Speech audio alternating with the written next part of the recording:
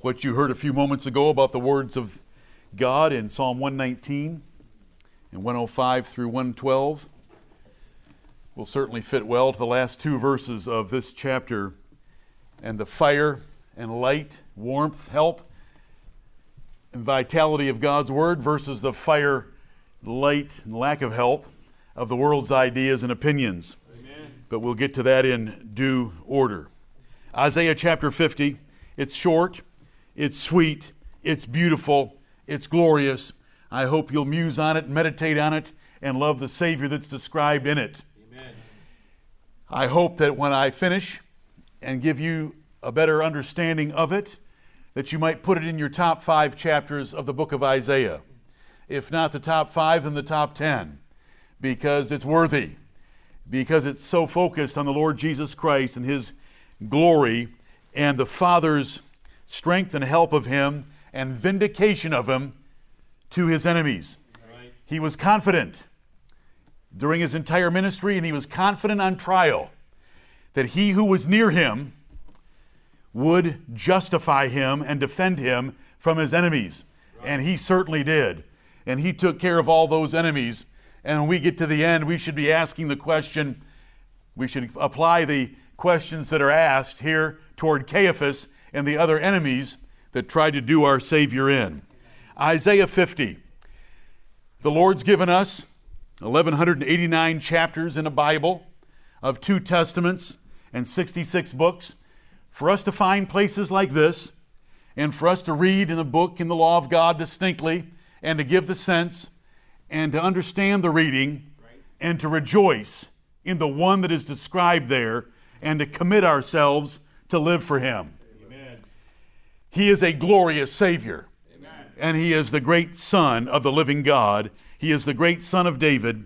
He is the Son of Abraham. He is the seed of the woman. He is the Shiloh of Jacob. He is the star and the scepter of Jacob and Israel. And He is our coming King. And He is the touchstone of our race. Every man will be dealt with according to the love, devotion, service that He's given the Lord Jesus Christ in time and in eternity. Bless us, Lord, this day to see Your Son and to submit ourselves to Him. Isaiah 50, only 11 verses, 4 little sections. And if I mention those sections to you a couple of times in this go-around for this chapter, it's because I believe it'll help you understand it. When you can break 11 verses into 4 little parts and see that there is a clear delineation in this chapter, it helps understand it. Right. Verses 1 through 3. God vindicates Himself and condemns Israel for their predicament of captivity. It was their fault, right, not God's fault. Verses 4 and 5. Messiah was given divine gifts by His Father in heaven, and He faithfully used those great gifts. Verses 6 through 9, He meekly endured and submitted Himself to His enemies to lay down His life for us. He gave His back. He gave His cheeks. He gave His face. They weren't taken from Him. He gave His life. It was not taken from Him. He chose to do it because He knew who was with Him, and that God that was with Him, though having forsaken Him in the way of fellowship, would vindicate Him and defend Him against His enemies. Let's go ahead and get this cross-reference over with. Who for the joy that was set before Him endured the cross and despised the shame of it. Amen. Because He knew that the throne of God was His next stopping point, right, at the right hand of the Majesty on high. And then verses 10 and 11, Messiah is the touchstone or the determinant of salvation and truth. The Lord has provided a fire of light, warmth, help, comfort, joy, strength for us if we trust in God and obey the word of His servant. And His servant is not Isaiah. His servant is the Lord Jesus Christ. And it's a tremendous blessing to look into verse 10 and want to place yourself there. But the world has another fire with sparks flying around because they will no longer endure sound doctrine, so they have heaped to themselves little burning faggots that produce a great deal of sparks, but no heat and light. And so the Lord says, those that gather around that fire, which is darkness, shall lie down in sorrow. And so we have Isaiah 50. It's a wonderful chapter. I trust the Lord by His Spirit to bless it to you. Israel deserved the Babylonian captivity or any other predicament they were ever in, but Messiah, which is the Lord Jesus Christ. I use the word just to get you familiar with it. Messiah is equal to Christ. Messiah is the Hebrew word only a couple times in Daniel chapter 9, translated as Christ. It's Messiah equals Christ. In the New Testament, we're told that. By interpretation is Christ. Christ is the anointed one. Messiah is the anointed one. Jesus of Nazareth is his personal name. Jesus, born in Nazareth. Jesus of Nazareth is his personal name. He is the anointed one of God, so he is the Christ. And God has promoted him to the head of the universe, so he is Lord. He is the Lord Jesus Christ. I call him Messiah from time to time to get you used to the word. So in any reading of theologians that use Messiah instead of Christ, or Messiah instead of Son of God, you won't be misled by it. It's the Old Testament word for the anointed one of God. And so this is a messianic chapter, in that this chapter of Isaiah is about him. Israel deserved the Babylonian captivity, but Messiah was gifted, was meek, and had the power to save. And we want to rejoice in all those things today. Let's look at the first point that we need to make before I get to the first section. We have come to the third part of the book of Isaiah if we want to break it in three pieces. If we want to break it in three pieces, we would take chapters 1 through 39, then 40 through 49, and then 50 to the end. As one way that it can be broken up, we have now moved from looking at Assyria and Sennacherib over and over again in the first 39 chapters to looking at Babylon and Cyrus in 10 chapters from 40 to 49, and now 17 chapters to the end of the book are more and more about the Lord Jesus Christ. And so you just get used to that when you're reading the book of Isaiah. We're trying to study the book of Isaiah. I want you to learn the book of Isaiah. I want you to be comfortable with it. And so that's how it develops. It's a fine development. It's sort of like the Bible. The Bible starts out with history that's thousands of years old and moves toward prophecies and God's dealing with the church, and it ends up with all about the Lord Jesus Christ in the New Testament. Here's what we have to do, and I'm going to do it briefly. Who is speaking in Isaiah chapter 50, verses 4 through 9? Who is speaking? Is it Isaiah? Is it Israel? Is it all the prophets? Is it the pious of Israel?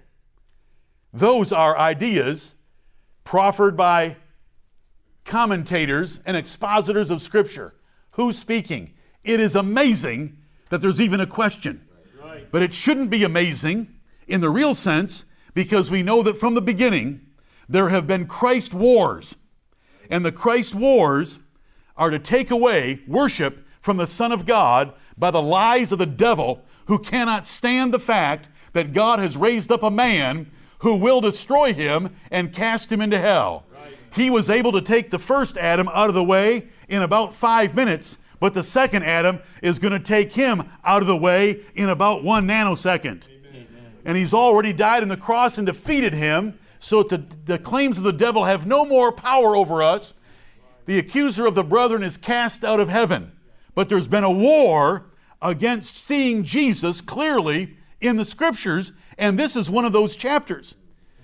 While you think Isaiah 53 is easy for you to understand because you assume that it's all about Jesus Christ, the Jews never gave Isaiah 53 to Jesus Christ. Right.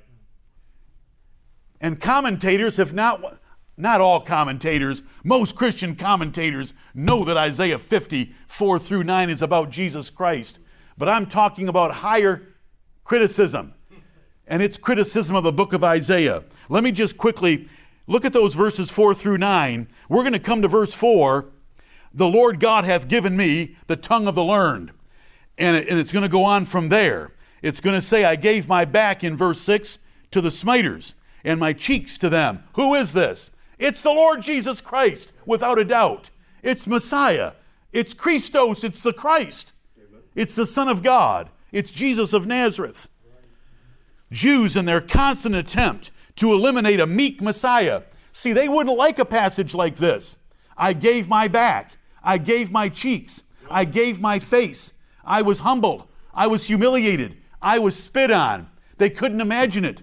What they wanted was a David, a reincarnated David riding on a white horse to deliver them from the Roman Empire. But that isn't the way that God arranged this drama.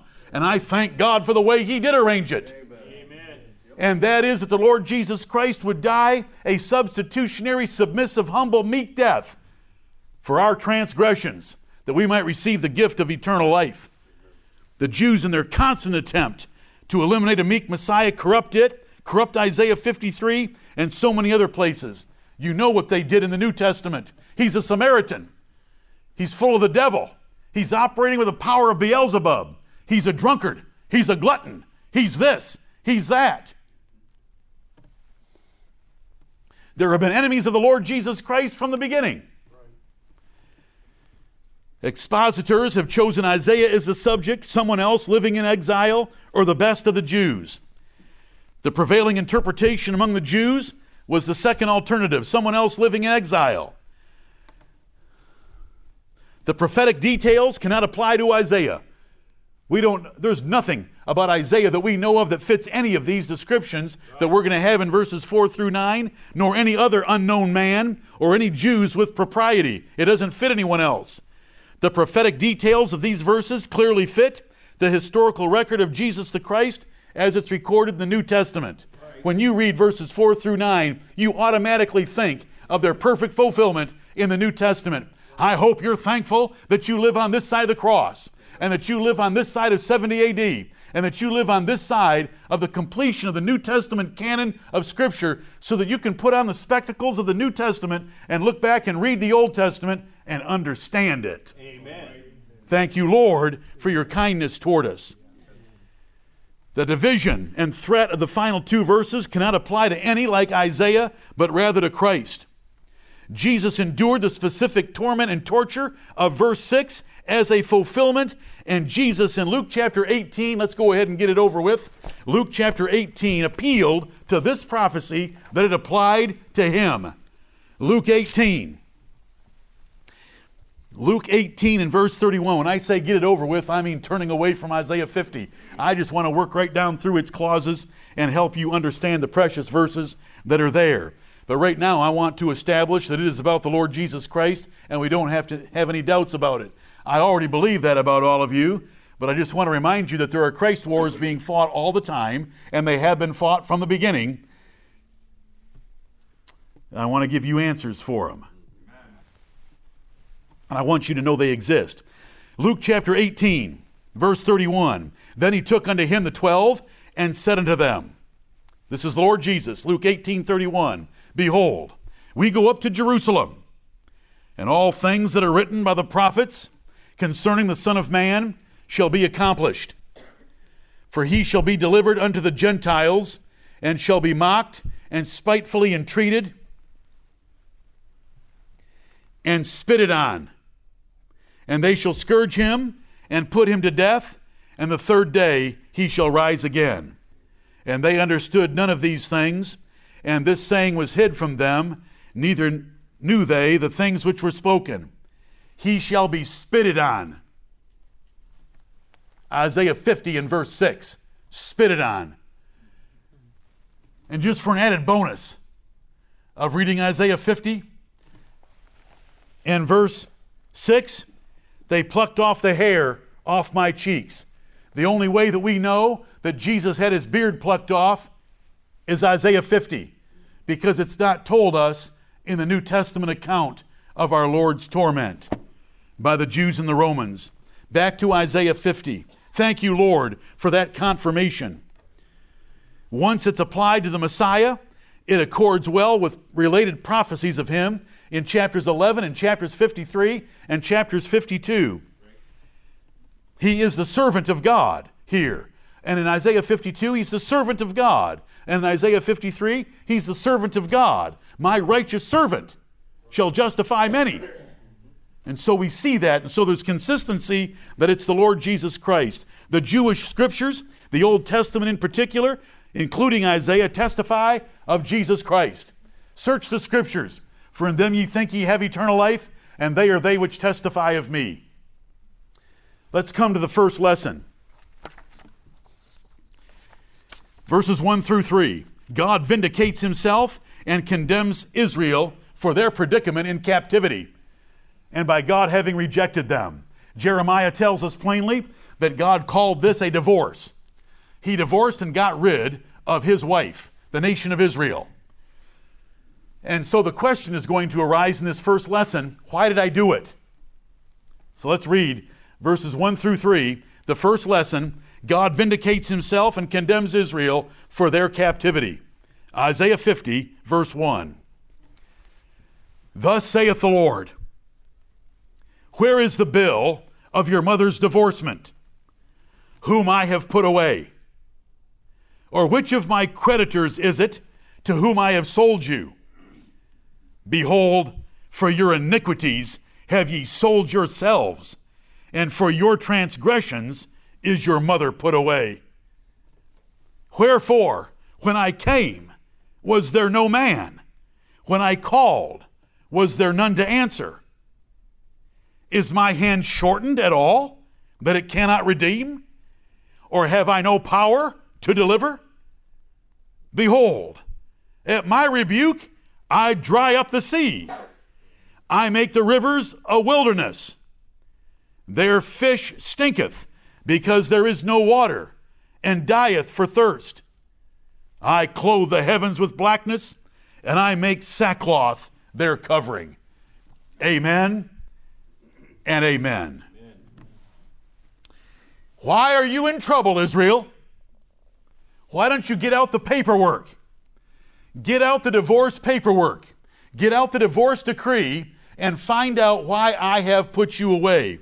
The Lord had indeed put them away, and the question mark does not apply to the words, whom I have put away. The question mark applies to the words, where is the bill of your mother's divorcement, so that you can find out exactly why it took place.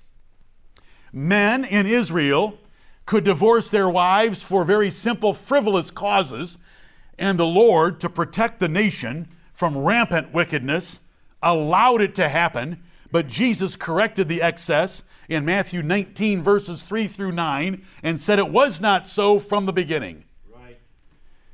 But they could put their wives away as long as they gave them a bill of divorcement. So the poor woman burns his toast or does something to him, and the Lord intended it to be much stricter than that, but that's how far the Pharisees had taken it. Burns his toast, and so the man would write her a bill of divorcement. This woman is no longer my wife, and he would send her out of his house, and she was no longer that man's wife. It's Deuteronomy 24, verses 1 through 4. But the issue here is, was I a frivolous husband?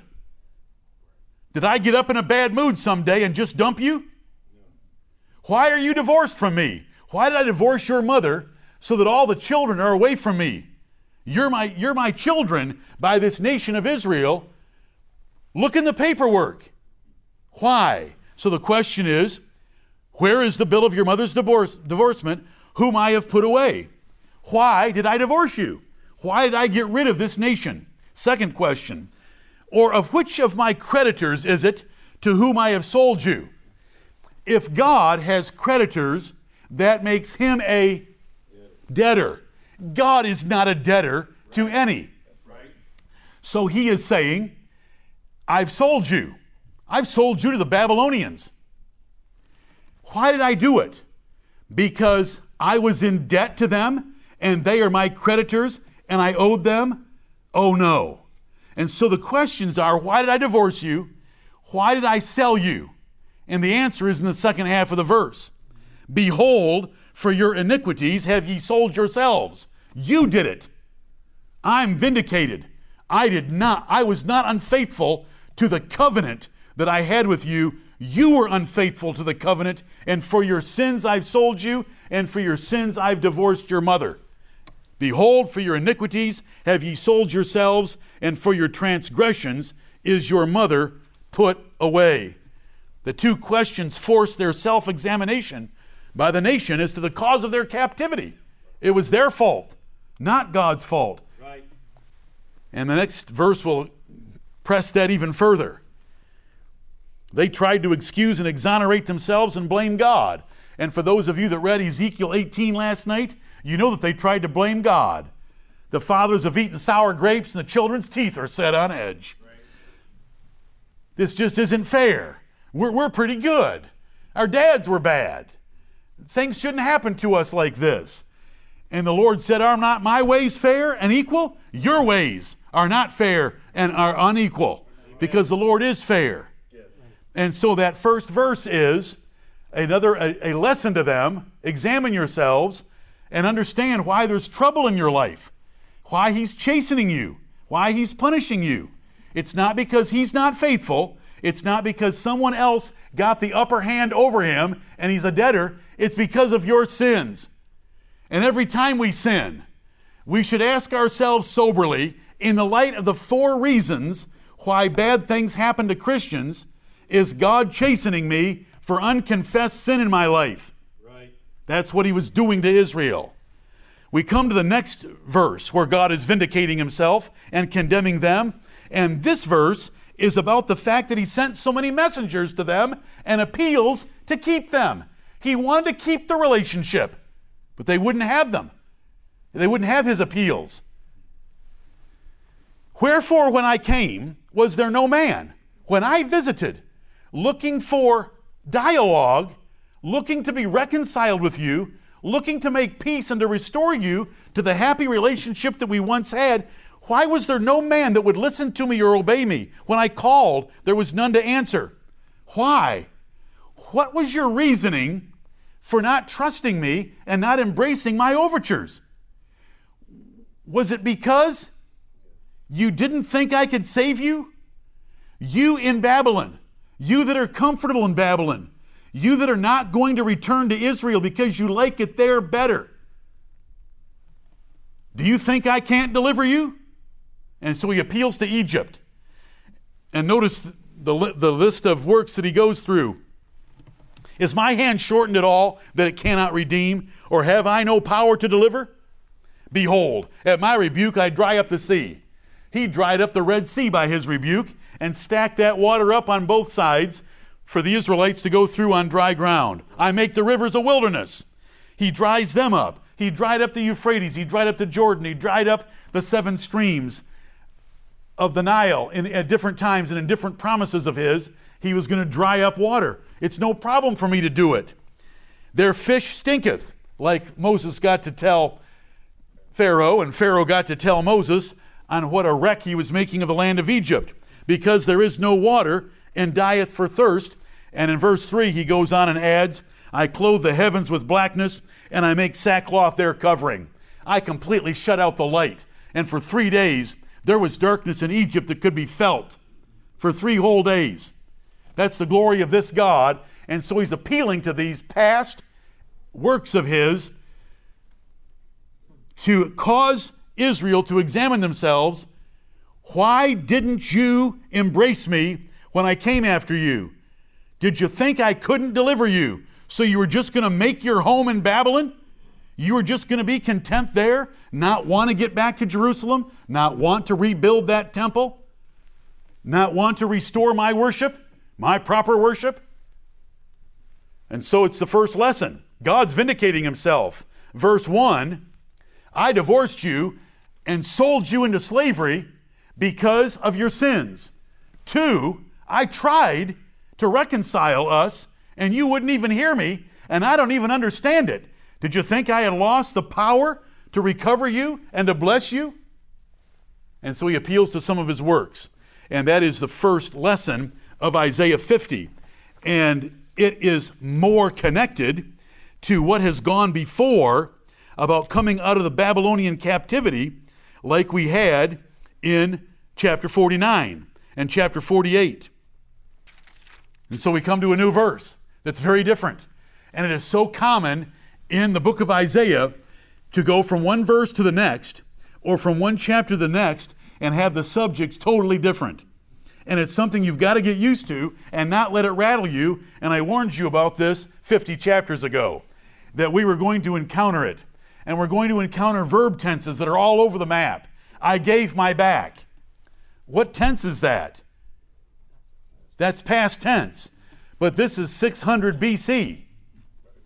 I gave my back. It's just the way of the prophet. It's all kinds of verb tenses. And you determine by the context what's under consideration, and you don't let the verb tenses control you. If you do, you may end up with Isaiah. And this is all about Isaiah here. Isaiah gave his back to the smiters. Do you understand? Because it's past tense. Or you end up with it being Moses or something. Instead of trusting the context and the Lord's use of it in the New Testament to tell us it's the Lord Jesus Christ. And so, change in subjects, change in person of nouns, and change in verb tenses are common throughout these chapters. But let's get to the second lesson of verses 4 and 5. Yes, more could be said about verses 1 through 3, and they could be plumbed further, but we don't need to do that, and I'd rather get to the other lessons. We have dealt extensively with why God had to punish Israel by the Assyrians and then punish them by the Babylonians, and we want to come to the one that's speaking in verse 4. Verses 4 and 5. Messiah used divine gifts faithfully in his work and role. Messiah, Christ, Jesus Christ, used divine gifts given to him faithfully in his role. Verse 4. The Lord God hath given me the tongue of the learned, that I should know how to speak a word in season to him that is weary. He wakeneth morning by morning. He wakeneth mine ear to hear as the learned. The Lord God hath opened mine ear, and I was not rebellious, neither turned away back. Why there's a paragraph mark in my Bible at verse 5, I don't have the slightest clue. Right. Because obviously you can see that verses 4 and 5 are tightly joined together. If you don't want to have a paragraph mark at all at verse 6, where we take up with a new subject, that's okay. But why they put it at 5? Listen, no apostle put it at 5, and no prophet put it at 5. Right. This is an invention of men to try to help you for paragraph-style Bibles. Anybody ever see a paragraph-style Bible where everything's in paragraphs instead of verses? This is the Lord Jesus Christ speaking, and he is distinguishing himself from the Lord God his Father. The Lord God hath given me. So we've got two parties involved. In the beginning was the Word, and the Word was with God, and the Word was God. We had two parties involved. The same was in the beginning with God. We had two parties involved, two beings that are part of the Trinity. But here we have the Lord Jesus Christ and the Lord God giving him, that is Jesus, the tongue of the learned. God gave Jesus speech that all admired. Let's look at these gifts that God gave the Lord Jesus Christ. Beginning in verse 4. The Lord hath given me the tongue of the learned. A trained, eloquent man is what God prepared the Lord Jesus Christ for in the way of speech. When Jesus spoke, all men admired it. When he concluded the Sermon on the Mount, the people were astonished at his ability to preach and to take apart false doctrine and to present true doctrine. They were overwhelmed by his authority that he spake with, because the scribes and the Pharisees didn't have such authority. When officers were sent by the Pharisees and John, they came back and did not have Jesus in tow, and they asked him why they hadn't brought him, and he said, "No man ever spake like this man." We couldn't handle it. To hear him preach was unbelievable. Because the Lord God gave him the tongue of the learned. Though he wasn't really schooled, but he was schooled in God's graduate degree. And when God prepares a man, whether the verb tenses are perfect or the noun persons or cases are perfect, the content makes up for it. And so when Peter would preach, they knew he hadn't gone to school and was somewhat illiterate, but they knew that he had been with Jesus, because the content coming out of the man was impressive. And it tells us that in the first chapters of the book of Acts. But the Lord Jesus Christ had a gift of speech given to him that was powerful. At the age of 12, he could entertain the doctors of the law in Jerusalem. And we could go on and on with examples of our Lord's ability to speak. But the gift here is described as the ability to comfort mourners. And it's this Jesus that said, "Come unto me, all ye that labor and are heavy laden, and I will give you rest." He was able to speak a word of comfort. According to this text, verse 4, to him that was weary, "Come unto me, all ye that labor and are heavy laden, and I will give you rest. And find rest for your souls, for my yoke is easy and my burden is light." There's so much comfort that the Lord Jesus Christ gave in the Bible. And I have many examples of it here that we don't have time to look at them all. But he was so comforting. How about the single word, Mary? Was there a troubled woman outside the sepulcher of the Lord Jesus Christ, wondering where his body had been taken, because she was committed to all that she had of him at the moment, and that was his body? And even that had been taken away, and she heard one word of comfort. Right. Mary. Oh, Rabboni. Oh, it's so tender in the Bible. Amen. And Mary and Martha, how the Lord reminded them that Lazarus would rise again, and that he'd go ahead and raise him early as well. And just all the comfort. He went over and told the woman of Nain, the widow of Nain, her only son was on that funeral bier. And don't worry about it. Come on down. And he presented the son back to his mother. The Bible's filled with the Lord Jesus Christ's ability to comfort doctrinally, comfort with faith, comfort at the time of death, and so forth. And we thank the Lord for that, and we're told about it right here in verse 4. "The Lord hath given me the tongue of the learned, that I should know how to speak a word in season to him that is weary." And did he ever do it? And he did it in so many different ways. Even if it's the Canaanite woman, and you think he was a little rough on her. Oh, but he saved her daughter. And he told her he hadn't seen so great faith, no, not in Israel. And do you know what that was like, to say that to a Canaanite woman? Praise the Lord. That is a word of comfort. He took her down a little ways, just to remind her of who she really was and who he really was as a Jew, but then he comforted her. And so the Bible tells us about that, and there are so many examples. You want to talk about a place where you could meditate in the Word of God? Do you want to talk about a place where the treasury of Scripture knowledge becomes your best friend?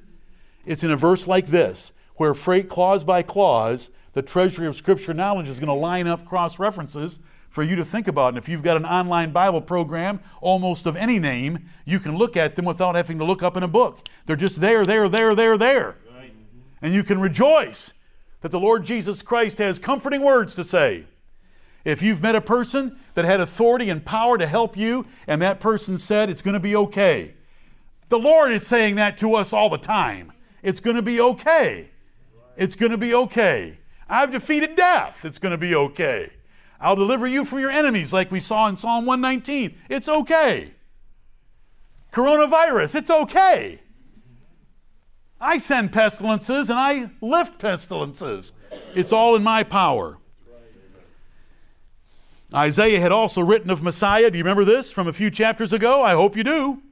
That Messiah would not quench the smoking flax.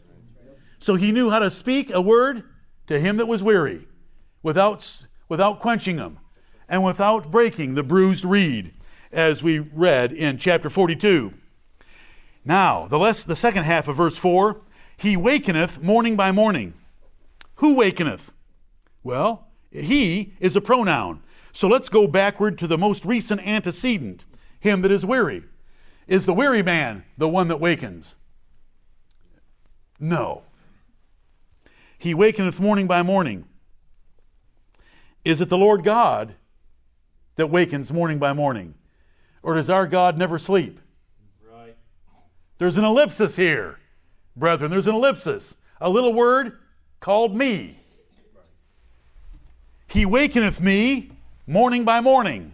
the Lord God gave me the tongue of the learned. The Lord God wakes me up every morning. The Lord God wakes my ear to hear as the learned. The Lord God comes into my room as the Son of Man and taps me and says, it's time to get up, son. It's time for me to give you the lessons of the day so that you can be a learned, eloquent orator for me and declare my gospel in this world. That is what verse 4 is teaching. And Jesus is going to tell us in the Gospel of John over and over that God did convey to him his doctrine.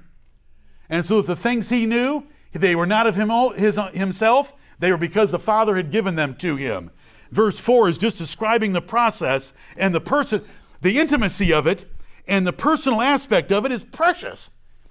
He wakeneth me morning by morning. He gets me up every day to learn more about what he wants me to preach. He wakeneth mine ear to hear as the learned. He wakes me up and tells me it's time for a lesson, and I pay attention to that lesson like a learned student. I am not daydreaming. I'm not shooting spitwads like we did when I was in school. I paid attention, Jesus is saying. Jesus is saying, I paid attention to the lesson that was given to me because he was faithful in the gifts God gave him. God gave him the tongue of the learned to make him eloquent, to speak a word of comfort to those that were weary, and the Lord gave him content through his ears by waking him up every morning for lessons. It's beautiful. I love this verse, and I love the whole verse, including this latter part. Jehovah did teach Jesus. There's so many references.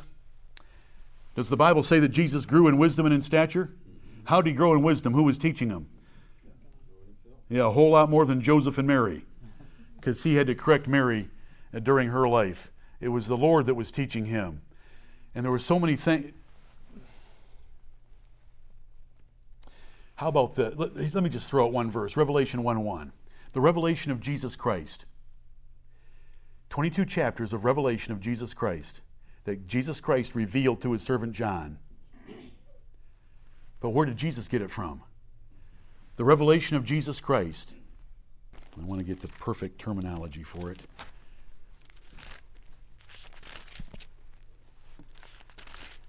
The revelation of Jesus Christ which God gave unto him.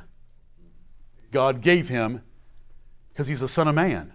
He's subordinate to God. But he grew in wisdom because God taught him. And God revealed things to him he didn't reveal to anyone else.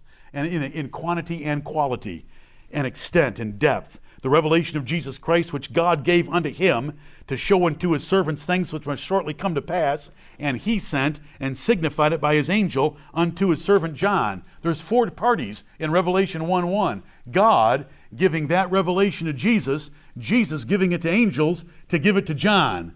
And so John gets all these angels coming and showing him all the different things that we have in the 22 chapters of the book of Revelation. I've got to go on. I hope you understand verse 4. It's personal, it's precious. It's how the Lord Jesus Christ grew in wisdom and in his knowledge of Bible doctrine and true theology and all that is conveyed by Jesus, especially in the Gospel of John. Matthew, Mark, and Luke describe healing here, healing there, healing over there as well. But John, remember, had so much doctrine in it, and God had taught him. Verse 5, the Lord God hath opened mine ear, and I was not rebellious, neither turned away back. The Lord God hath opened mine ear. What do you need to hear? You need an ear to hear. What else do you need to hear? A body. You need a body to hear. What else do you need to hear? Sound. If you don't have sound, you can't hear. What do you need to be able to see? Someone's going to say eye. Someone's going to say body. What do you need to be able to see? Light. Absolutely. An eye is absolutely worthless without light. So I'm trying to help you understand verse 5. When the Bible says the Lord God hath opened mine ear, it's like the Lord has opened my eyes by turning on the lights. He's opened my ears by giving me content to flow into them. And you say, really, Pastor? Yes, because Isaiah just explained it to you in chapter 48 and verse 8. Isaiah 48:8, yea, thou heardest not, yea, thou knewest not, yea, from that time that thine ear was not opened. For I knew that thou wouldest deal very treacherously, and was called a transgressor from the womb. Your ear wasn't open because I didn't tell you even a hint of what I was going to do, because I knew if I gave you advance warning about it, you'd go ahead and ascribe it to yourself or ascribe it to your idols. Just like your eyes need light to be able to see, your ears need a sound to be able to hear something. And so that's verse 6. That's verse 5, excuse me. The Lord God hath opened mine ear. He has provided content for mine ear to lay hold of, and I was not rebellious, neither turned away back. Everything He told me I believed. Everything He told me to do, I committed I would do. And that is why He went to the cross. And that is why when He asked the Father, if it be possible for this cup to pass from me, let it pass from me. Nevertheless, not my will, but thine be done. And that is how He operated His entire life. He didn't turn back from the cross. So contrary to that, the Bible says He set His face toward that cross, as we're going to have in the next few verses. If you want more evidence on how to understand verse 5, then you'll have to wait for the outline. It's rather simple. If you'll just look at Isaiah 48 and verse 8 and remember, oh yeah, by the time I get to verse 50, the Lord already expected me to have read chapter 48. Oh, yeah, I should know what those words mean, because He's already given them to me in a plainer place in Isaiah 48 and verse 8. The next lesson, verses 6 through 9. Messiah meekly endured enemies by God's help. Jesus Christ meekly suffered the torment of the cross by God's help. Verses 6 through 9 I read to you. I gave my back to the smiters, and my cheeks to them that plucked off the hair. I hid not my face from shame and spitting. For the Lord God will help me. Therefore shall I not be confounded. Therefore have I set my face like a flint, and I know that I shall not be ashamed. He is near that justifieth me. Who will contend with me? Let us stand together. Who is mine adversary? Let him come near to me. Behold, the Lord God will help me. Who is he that shall condemn me? Lo, they all shall wax old as a garment. The moth shall eat them up. Amen and amen. Verse 6, I gave my back to the smiters. I suffered scourging, and I submitted to it. My cheeks to them that plucked off the hair. I didn't jerk my head around and try to get away from them. I gave them my beard, and they plucked my beard off. I hid not my face from shame and spitting. I didn't duck around like some little sissy. I stood there and took it and submitted to their scorn and reviling of me and the shame they caused me by stripping me and spitting in my face. Spitting in the Bible is a terrible thing. And spitting in the face is a terrible thing. And the Bible, I don't need to take you to those cross references. It's a horrible thing of shame to the Lord of glory and to the Son of God to have been spat upon.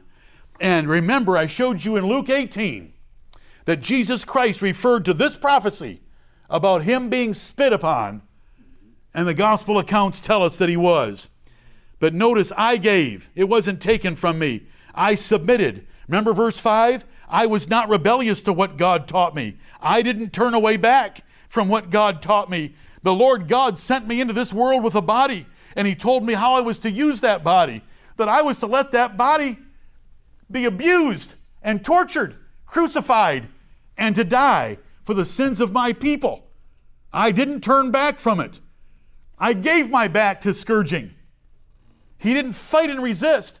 Do you know what the Bible tells us? He was like a lamb to the slaughter, or he was like a sheep to the shearer. He submitted to it. And so the text here tells us that. I gave my back to the smiters, and my cheeks to them that plucked off the hair. I hid not my face from shame and spitting. And so we've got shame and spitting there toward the end. He just took it all. They reviled Him. They blindfolded Him. They slapped Him. They shamed Him. If you're the Son of God, then tell us who just slapped you. This is your Lord Jesus Christ. Right. This is the King of glory in His state of humiliation when He was here on earth.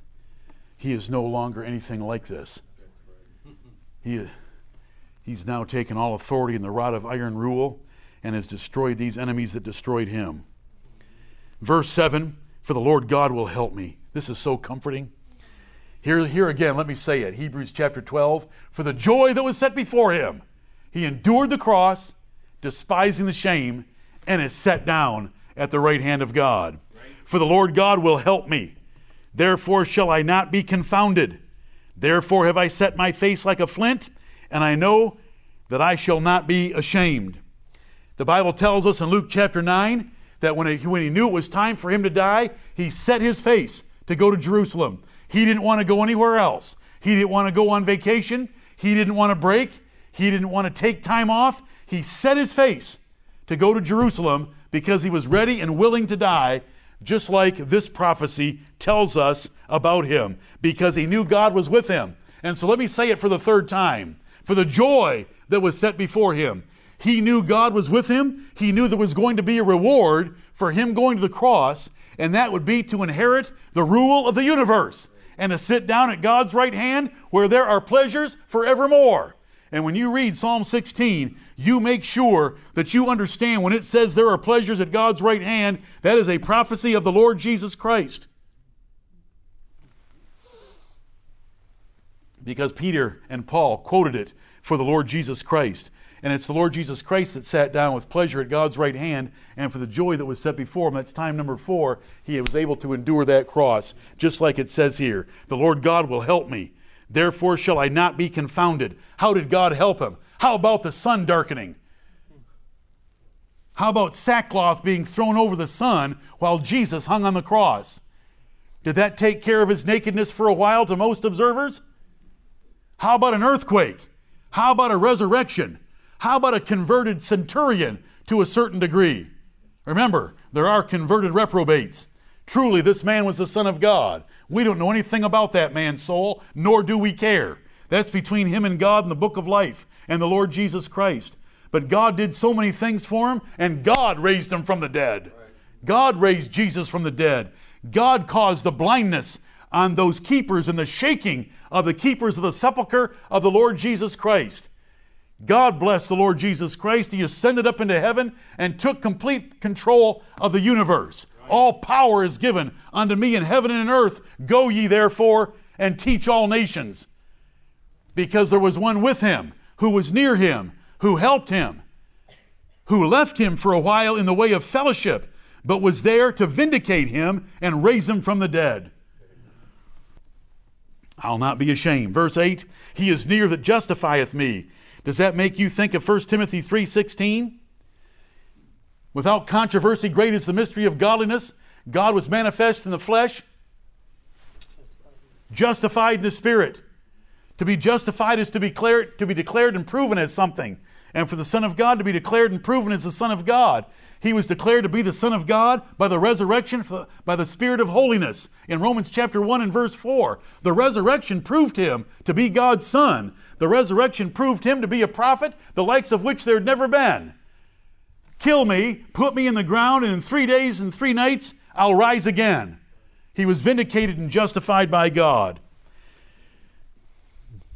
Let us stand together. Who will contend with me? Caiaphas contended with him.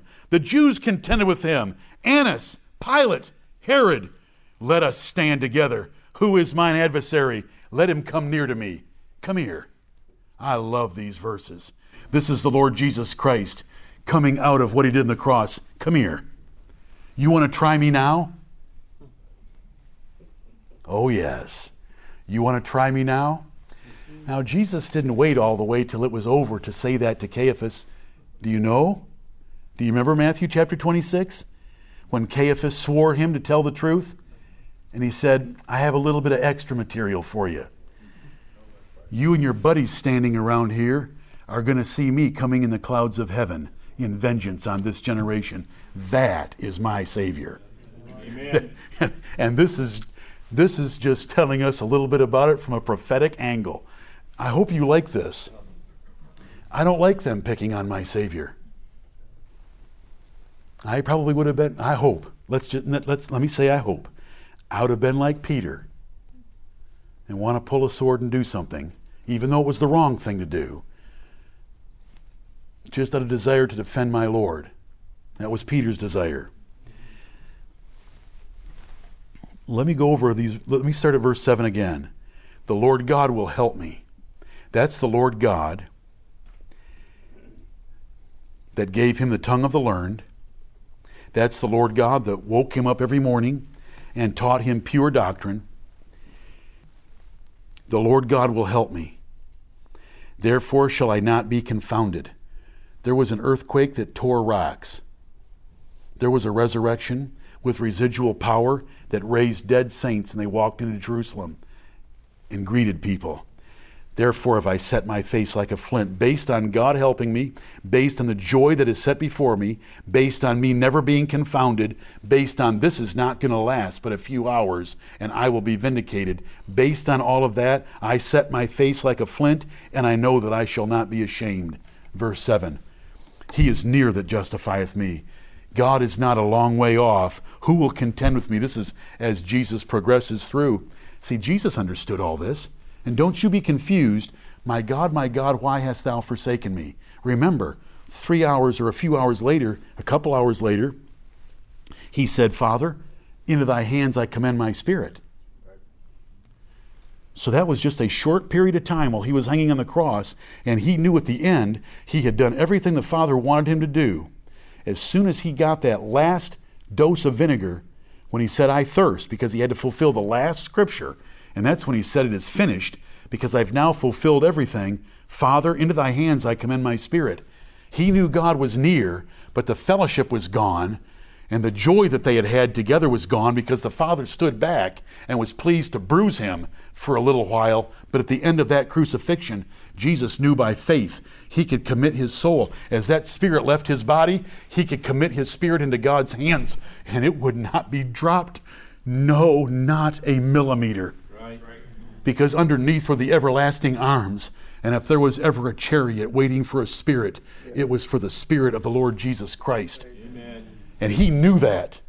He knew that. And he knew that at the end of that chariot ride, there was a whole lot of joy and excitement. And when you read Revelation chapter 5, is that pretty exciting to read? When the three choirs break forth? Yeah, I think so. It's worth it. It was worth it to him. He is near that justifieth me. Who will contend with me? Let us stand together. Who is mine adversary? Where are all you now? Come here. Let him come near to me. Behold, the Lord God will help me. Who is he that shall condemn me? Listen to these words. This is my Savior. The whole world is going to have to deal with the Lord Jesus Christ. They're going to meet him face to face.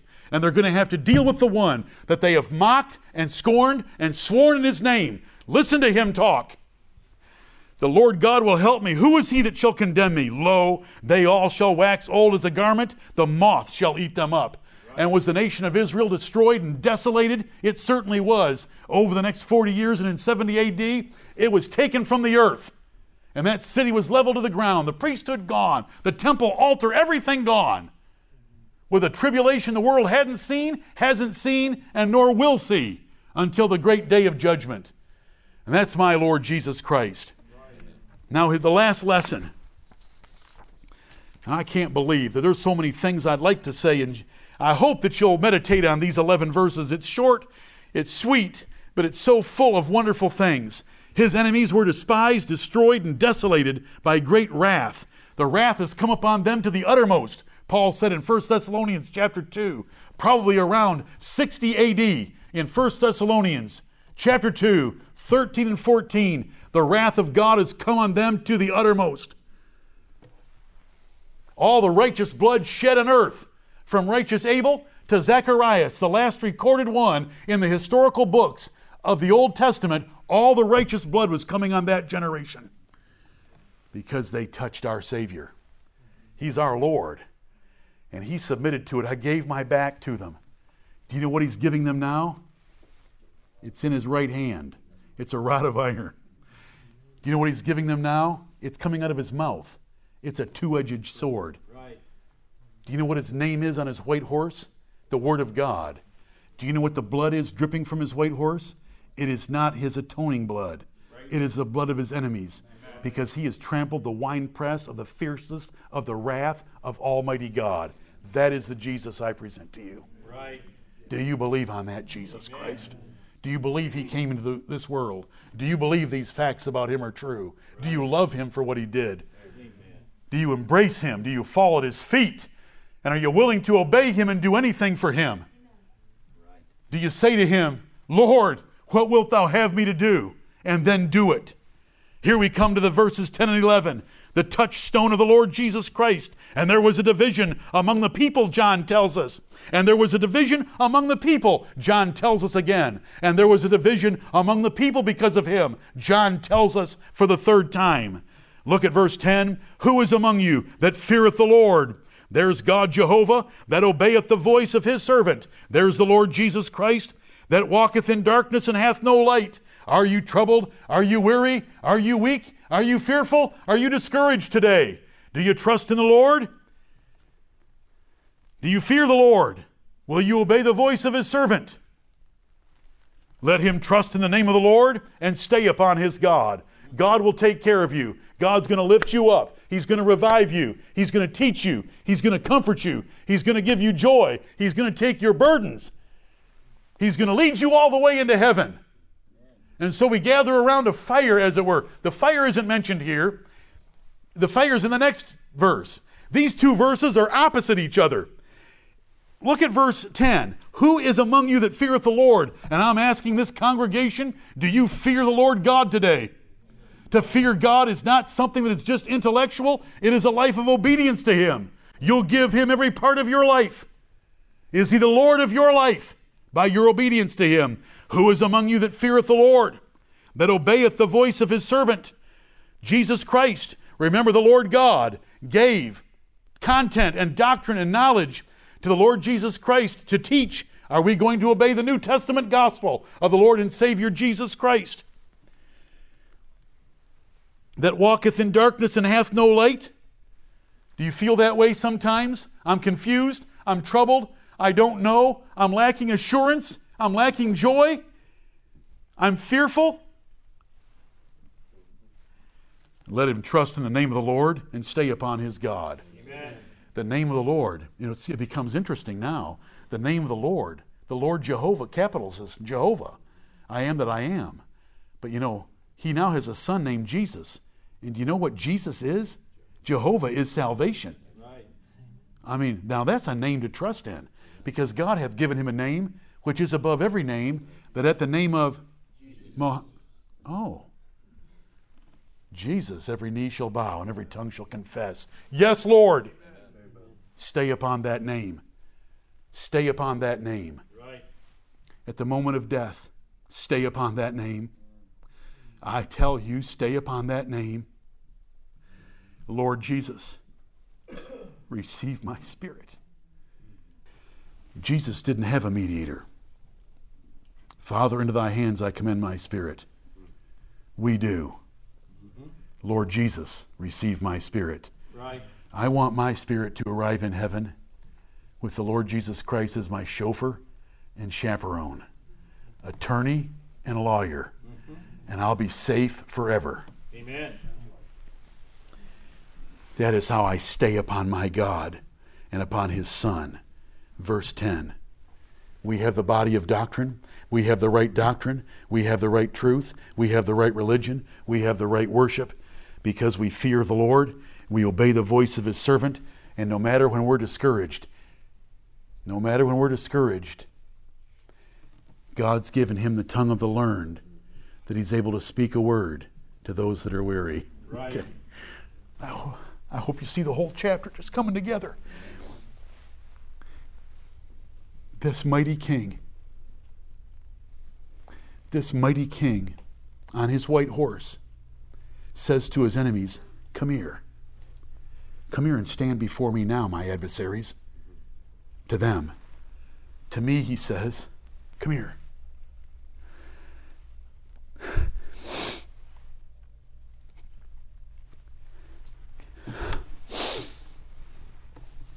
Come here. You and I will handle your life. Right. Pretty different words, aren't they? Come unto me, all you that labor and are heavy laden, verses. Come here and stand before me, my adversaries. He's comforted me so many times in my 62 years. He's warned me so gently. He's helped me when I'm weary. And He's got me to this day. And what He'll have to do to get me to tomorrow, I don't worry about. As long as He's with me right now, today, with you and with Isaiah 50, I don't need anything else. 10 is just wonderful. I want you to see 10 and 11 with a chasm between them. That is the infinity, or near infinity between heaven and hell. It includes all of it. But here's verse 11. This is the world. If you want to understand verse 11 as well as possible, first of all, think of the Jews that rejected their Messiah. Then think of Christians today who will no longer endure sound doctrine, but heap to themselves teachers having itching ears, and have turned away their ears from the truth unto fables. Then think about the whole world. Think about the whole world. They want to listen to Stephen Hawking. Stephen Hawking is their fire. Joel Osteen is the fire of the second group. Caiaphas was the fire of the first group. Are you with me? And all it is a bunch of sparks. And here's what my touchstone says. Here's what the determinant of all men says. Here's what the Lord Jesus Christ says. Behold, all ye that kindle a fire, you want some light, so you make your own light. You kindle it.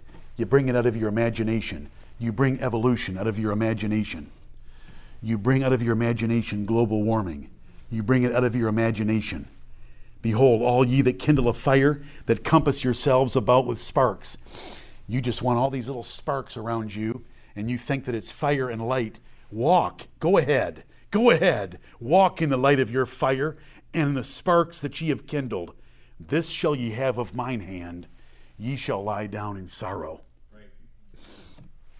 The scribes, the Pharisees, the Levites, the lawyers, they all got together and conspired together against the Lord Jesus Christ. We're the children of Abraham. Nothing can happen to us. We've got the temple. Nothing can happen to us. We've got the city of Jerusalem. It's the city of the great God. Nothing can happen to us. They kindled themselves a fire. Men today are kindling themselves a fire. God loves everyone. God doesn't want anything bad to happen to anyone. Where'd coronavirus come from? Well, we know it didn't come from God. You know, on and on they go, kindling their own little fire with sparks flying up around them. All of them in the whole world, whether it's Stephen Hawking or anyone else, what does Jesus Christ have to say to them? They shall lie down in sorrow. Right. He did that to the generation that we know the best in the Bible. In 70 AD, they lie down in sorrow. And He is going to expose all false teachers, and He's going to burn up this world in a day that's coming soon. You have two choices. You are in verse 10 or you are in verse 11. And if you're in verse 10, the fear of the Lord is more than some intellectual assent to His existence. It's obedience and service and delight and love for Him, and that you want to obey the voice of His servant. Do you want to obey Jesus in everything He said? Believe on the Lord Jesus Christ. He that believeth is not condemned, but he that believeth not is condemned already. Right. And the wrath of God abides on him. Let these two verses right here, and this glorious Savior that God sent into this world and prepared with divine gifts, who faithfully used those gifts, who submitted meekly to the torture that was put upon Him by the Jews and the Romans at the Jewish instigation, who is no longer afraid, and even then was fully committed and courageous, and knew He would not be confounded or ashamed, but ascended up into heaven for the joy that was set before Him. He's our Lord and our Savior, and He's coming again for us. And He knows how to speak a word of comfort to those that are weary. And He can speak that word to you. If you haven't heard His voice in a while, it's your fault, not His fault. It's because you've grieved and quenched His Spirit. The Spirit of God is called the Spirit of Christ. Galatians chapter 4, Romans chapter 8. He's the Spirit of Christ. And He will speak to you. He'll tell you that it's okay, that that I'll be with you. We will make it through this. I'm not talking about coronavirus. It's never entered my mind. Right. You know, a good blessing would be for it to come and get me. Then I could get a chariot ride and be with him. Right. You know, we're not going to look for it, and I'll wash my hands once a week or something like that. But I'm not afraid of that. Let's be afraid of disappointing him and being left alone. And he's a wonderful Savior. And when I look at verse 11, all I can see is the world around us trying to light a fire with a few sparks. And the Lord's making fun of their sparks, and he says, go ahead and walk in the light of your fire. Go ahead and walk in the light of evolution. See where it brings you. Do you know where evolution has brought us? We're living in it right now. All the junk that is going on is because of evolution. There's no God. We're not accountable to anyone. We can just do whatever we want. We can invent things like transgendering. I want to identify as a woman. I want to identify as a dog. I see that dogs are better treated in America than people, so I'm going to identify as a dog. Okay, I'm going to get down and start crawling around. And pretty soon there'll be a doctor that offers me surgery. They have their sparks. Yep. Right. We have the light of the world. Psalm 119, 105 through 112. Look at those two verses. The choice that we make. To walk in his light of verse 10 or to walk in their light of verse 11. Let's swear. Let's swear intentionally. Lord Jesus, it is your word. I know now where you went to school and who taught you, and that he woke you up every morning like my mom used to wake me up. And I don't mean that lightly, Lord, but I know that you were taught by the God of heaven. And thank you for knowing so much and being able to comfort me. I'm all yours. I love your words. I'm going to defend and I'll die by every one of them. And I will reject this world and deny its claims against me, and all of its temptations and seductions I'll deny as well. May the Lord bless the preaching of his word. Amen.